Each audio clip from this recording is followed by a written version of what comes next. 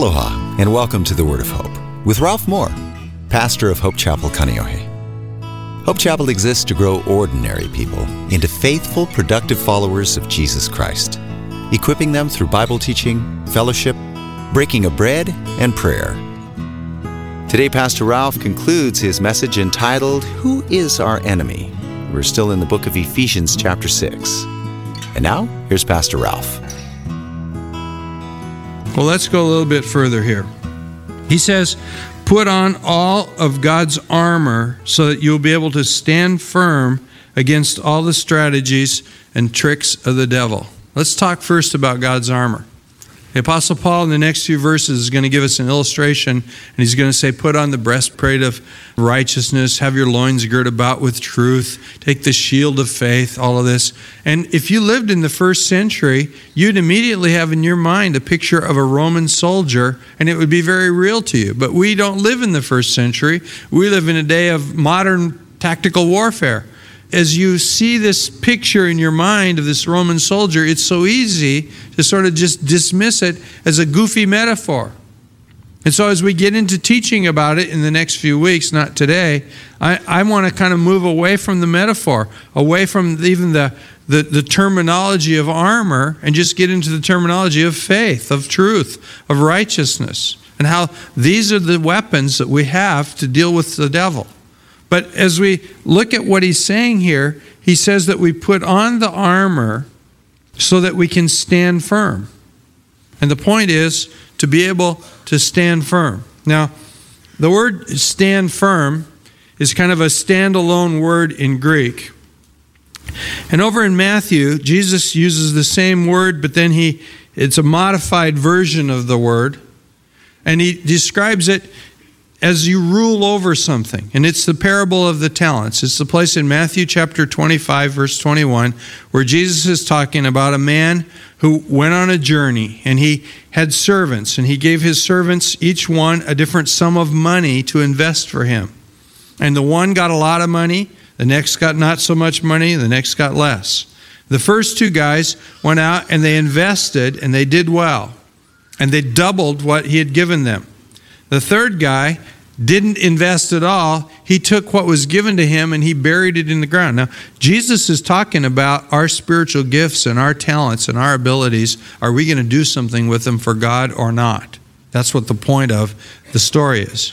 You know, this shape class that Rob's going to teach next week, or some people are going to teach for Rob, this is a place to start to get at, what can I do for the Lord? How am I wired that I can serve the Lord? And get out of burying your talent in the ground and take it out and go do something with it. The two guys take the sum of money, they do well with it, and the Lord comes to them, the master, and gives them more money and says, because you were faithful at what you did, now you're going to be made ruler over more.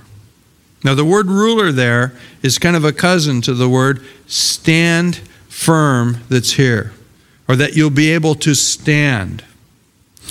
The idea of standing firm, of taking a piece of ground or a piece of turf or something that's been entrusted to me and protecting it, is not a word that's passive.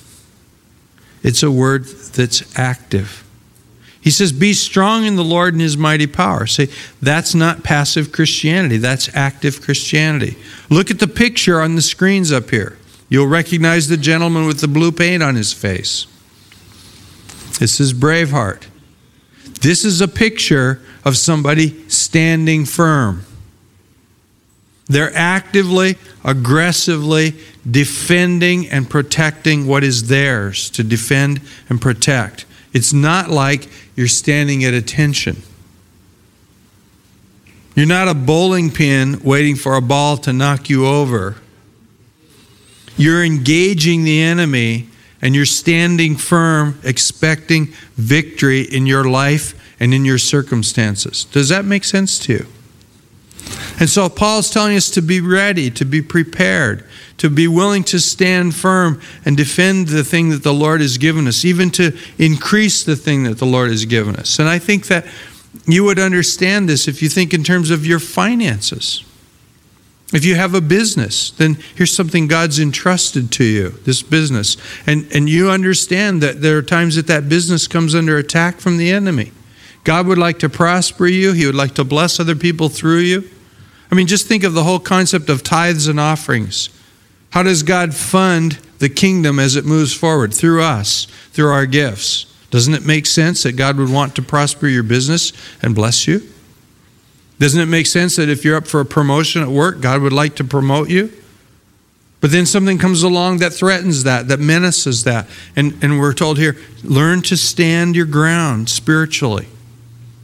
What about your family? You know, I can remember when my children were born, all of a sudden my whole life changed. And I realized that there's an area of protection that I need to provide now for these people as they come into this world. Lori Higa, who's the pastor that directs our children's church, this morning brought with her baby daughter that she just flew to China and adopted and brought back. And here's this little girl, and I'm not even sure how old she is. She looks like a little bit older than a year. She's a pretty good-sized girl. And she's lived her entire life indoors, cast off by her parents, because in China, they don't value baby girls. They want sons. She's lived her entire life in a crib. She can't crawl or walk. I give her 3-4 weeks watching her brother running around. That little girl's going to be moving. But as I saw her this morning, she's wary. The whole world is different to her than she's ever experienced. Just being outdoors is different. And I saw Lori there just carefully nurturing her and being with her, but this protective love of a mother. But see, there comes a time that gets threatened, that Satan comes and wants to hurt and destroy the child. Or as the child turns into an adolescent, and you as a parent realize, I've got to protect here, I've got to look after that which God has put in my care. You know, I think there are times when our little kids have spiritual experiences that freak them out in the middle of the night, and it's so easy just to brush that thing off. It would be much better to pray it away with them. There's that time when your children come into adolescence and you understand they are so vulnerable to these negative thoughts, that they don't count for anything, that people don't like them, that they have to respond to peer pressure to somehow be accepted. And man, Satan uses everything he can to take them away from where you are and where God is. Again, it comes to a place where we learn to protect by prayer, by growing strong in the Lord, and by learning to stand up against Satan and what he has to do. So standing firm becomes an active, aggressive thing that you do. Now, how do you do this? I want to do how-tos more later on, but you know, the Bible says things like, submit to God, resist the devil, and he'll flee from you. See, as I yield to the Lord, I want to be in the dead center of your will. I want to do whatever you want me to be doing. Well, now I'm in a position where as I do that, I wrap myself in the armor of God, and I resist Satan, and he has to move away. Scripture says in another place, beware that your enemy is like a roaring lion prowling around looking for somebody to devour. He wants to destroy you. And then it says that you should humble yourself under the mighty hand of God, and he'll exalt you at the proper time. Learn to cast your anxieties on the Lord, because he cares for you. And as I learn to come into that place of surrender to the Lord, I'm in a place of protection from the wicked one. I'm in a place where now I can begin to exert faith and the pressure that's called prayer, and change the universe around me by praying things into existence that didn't exist before. And all of a sudden, standing firm becomes something that looks a lot like that picture that we've put on the screen. You're going off to war. You're covering what's yours and what God has put in your hands, and you're going to see victory. Does this make sense to you? You know, how many of us have been in a situation where, you know, somebody that we cared for was taken ill, or some terrible thing happened, and suddenly we went out and we gathered around us all the people that we knew who prayed, and got them praying on the thing at the same time, and something happened. Spiritual warfare. Look at the last part of this and we'll be done. It says that we need to stand firm against all the strategies and tricks of the devil. I'd like for you to keep your finger in your Bible in Ephesians and open up to John chapter 10. verse 10. John 10, verse 10. Jesus is talking, and he shows the comparison between himself and the evil one. He calls Satan a thief.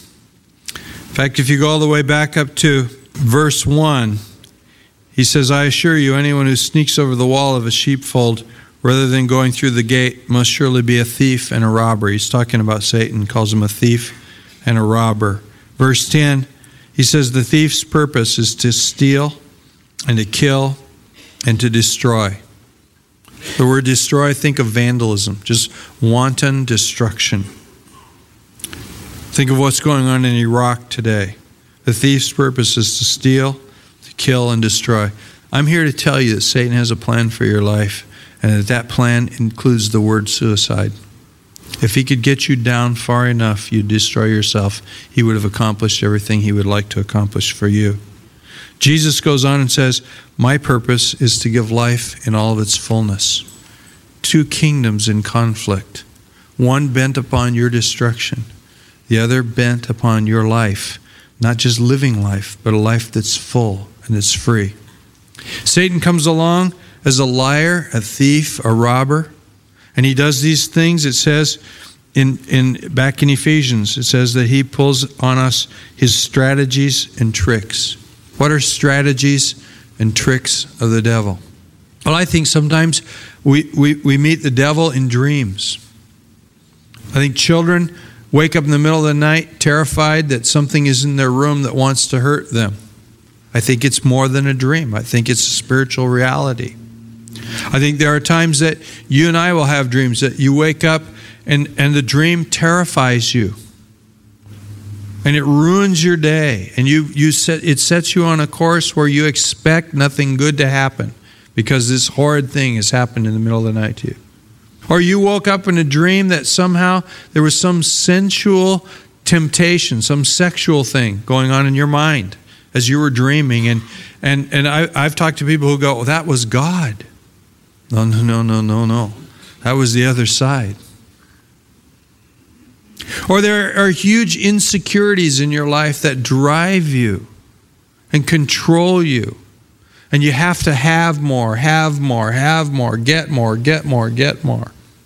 Because there's something that's lacking inside of you, and Satan has taken that and gotten a handle on you, and he's strategizing ways to ruin not only your life but the lives of people around you by this intense greed that takes over you, or sexual perversion that takes over you, pornography, whatever.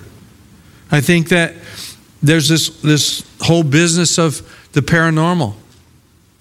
You know what?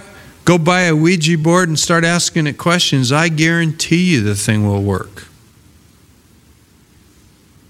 But you've just engaged the dark side, and you come in a position where you're going to be lied to and brought on a course of destruction.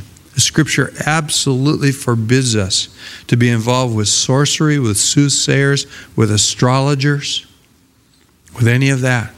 It's a pathway that leads to death. It's a trick of the enemy. The whole business of anxiety and depression is usually reflective of we've lost some ground spiritually somewhere. And I can say this from personal experience, that you came to a place where you let fear have a hole in your life. And the only way to truly repair the damage is to get closer to the Lord. And not in some guilt thing. I think the devil uses guilt. You know, the Bible actually says that Satan will quote Scripture against you. He did against Jesus in tempting Jesus, but Jesus quoted Scripture back against him. And we need to come to a place where we're knowing what it means to be alive in the Lord and alive in His mighty power, alive in the health and the joy that the Lord has to give. One of the powers that I think we have against Satan when it comes to messing with our minds is worship. You know, I went through this whole anxiety deal two and a half years ago, whenever it was. And one of the things that stood me in good stead was just, I found a couple of CDs of worship music. And I just listened to them whenever I was in the car. And I began to just fill my mind with the thoughts of God positive thoughts of God and His strength and His victory in my life. And suddenly I began to realize where I had begun to believe lies, where I had surrendered. I'm not trusting the Lord anymore. I'd really come to a place where I thought I could make it on my own. Looking back, I mean, I wouldn't have told you that. I was a pastor. I loved the Lord. But I was trying to stand in my own strength, which is a lie from the devil. And when I began to realize that I need to rely on the Lord, I began to find joy again. I began to find confidence. And the confidence in the Lord just changed my whole life. Do everything that you can to stand. He says a final word. You be strong in the Lord. You be strong in His mighty power. Having done everything to stand, stand therefore, is the way the King James Version says. Stand firm against the strategies, against the tricks, against the wiles of the devil. Does this make sense? Now see, it puts it all in a different light. I was in Europe on this trip, and my wife got extremely sick. We'd gone there on a Thursday. I spoke on the weekend. I did a leadership thing with some people on the weekend. I went to the main conference, which had people from all over Europe. I spoke there a couple times that day. My wife spoke that day, and then she got sick. And she has pretty weak lungs. She's got asthma, and she got a cold. I have the same cold. I'm sucking on a cough drop right now that tastes like a piece of asphalt, but it works. And suddenly, the thing was in her lungs. We carried this machine with us, this nebulizer she can breathe with. Wouldn't work with the power converters that we bought to the 240 current over there. Finally, somebody loaned us a transformer that weighed about 30 pounds. We used that. It would barely work. We ended up buying a machine while we were in Europe. That worked pretty well. But by this time, it had taken hold, and we were supposed to go to France the following week. And I was supposed to do a pastor's seminar in France on Saturday, speak in a church on Sunday. The church in France is just getting off the ground. They got 5 congregations throughout the whole country, and we were not able to go because she was sick. Immediately the question comes, why did God do this? And you know something? It's the wrong question. It's the wrong paradigm. It ignores everything that we read in the scripture this morning. Why did God do this? Well, you think that God was sitting up there in heaven going, oh my gosh, it looks like they're having really good ministry down there in Holland. I'm going to keep them from going to France. You think that God woke up on Christmas and said, man, everybody's having a great Christmas time and they're about to have the elections in Iraq. I'm going to throw them a curve. I'm going to go out and kill 150,000 people with a tsunami. But we call that an act of God. These scriptures would say, no, that's an act of Satan. God is trying to put your life together. Satan's trying to destroy your life. In asking the question, why would God do such a thing? We find ourselves really, if you think about it, accusing God. What's wrong with Him? And when you understand what the scripture's saying through and through, no, there's this conflict going on over the lives of humans. And Satan's alive and well on planet Earth. Then you begin to realize, oh, that's where it's coming from. But then comes this. The scripture in Romans 8 says, and we know that God causes all things to work together for good to those who love Him and who are called according to His purpose. If you're willing to walk in the calling and the purpose of God, God's willing to take even the dirt that Satan throws at you and turn it around and make something good come out of it. And you know something? The most important time that I spent in Holland was the weekend after I did the conference, the weekend I was supposed to be in France. And God did things in those 2 days. I spoke in the church. I was with a leaders meeting. It was wonderful. But I spent time with this one leader. And I would say that the most significant ministry that took place in my whole trip to Europe was during the time of disappointment when we had missed out on our opportunity to go down and share with my brother in France. I talked to the pastor in France, This guy is a brilliant man. He was a drug addict in Spain who found the Lord in a Christian treatment center, fell in love with a girl who worked there, and decided to marry her. She's from France. He felt a calling to become a pastor in France. You know what he did? He went back to the United States, went back to university, won a Fulbright scholarship to France so that he could become a missionary in that country. It would give him cover and finance to be a missionary in that country. He's got a PhD in environmental science. He pastors. He does missions work in Africa, and he still travels the world presenting scientific papers on behalf of whatever institute he's hooked up with. Brilliant man. I let him down. I didn't show up to do his pastor's conference on how to plant churches, how to use mini church as a tool to planting churches. You know what happened? He went ahead and held the seminar. He stepped into the gap. He taught the material. And I think he stepped up a notch in terms of his own usefulness in the kingdom of God. Does that make sense to you? God took the ugly thing and turned it into a good thing.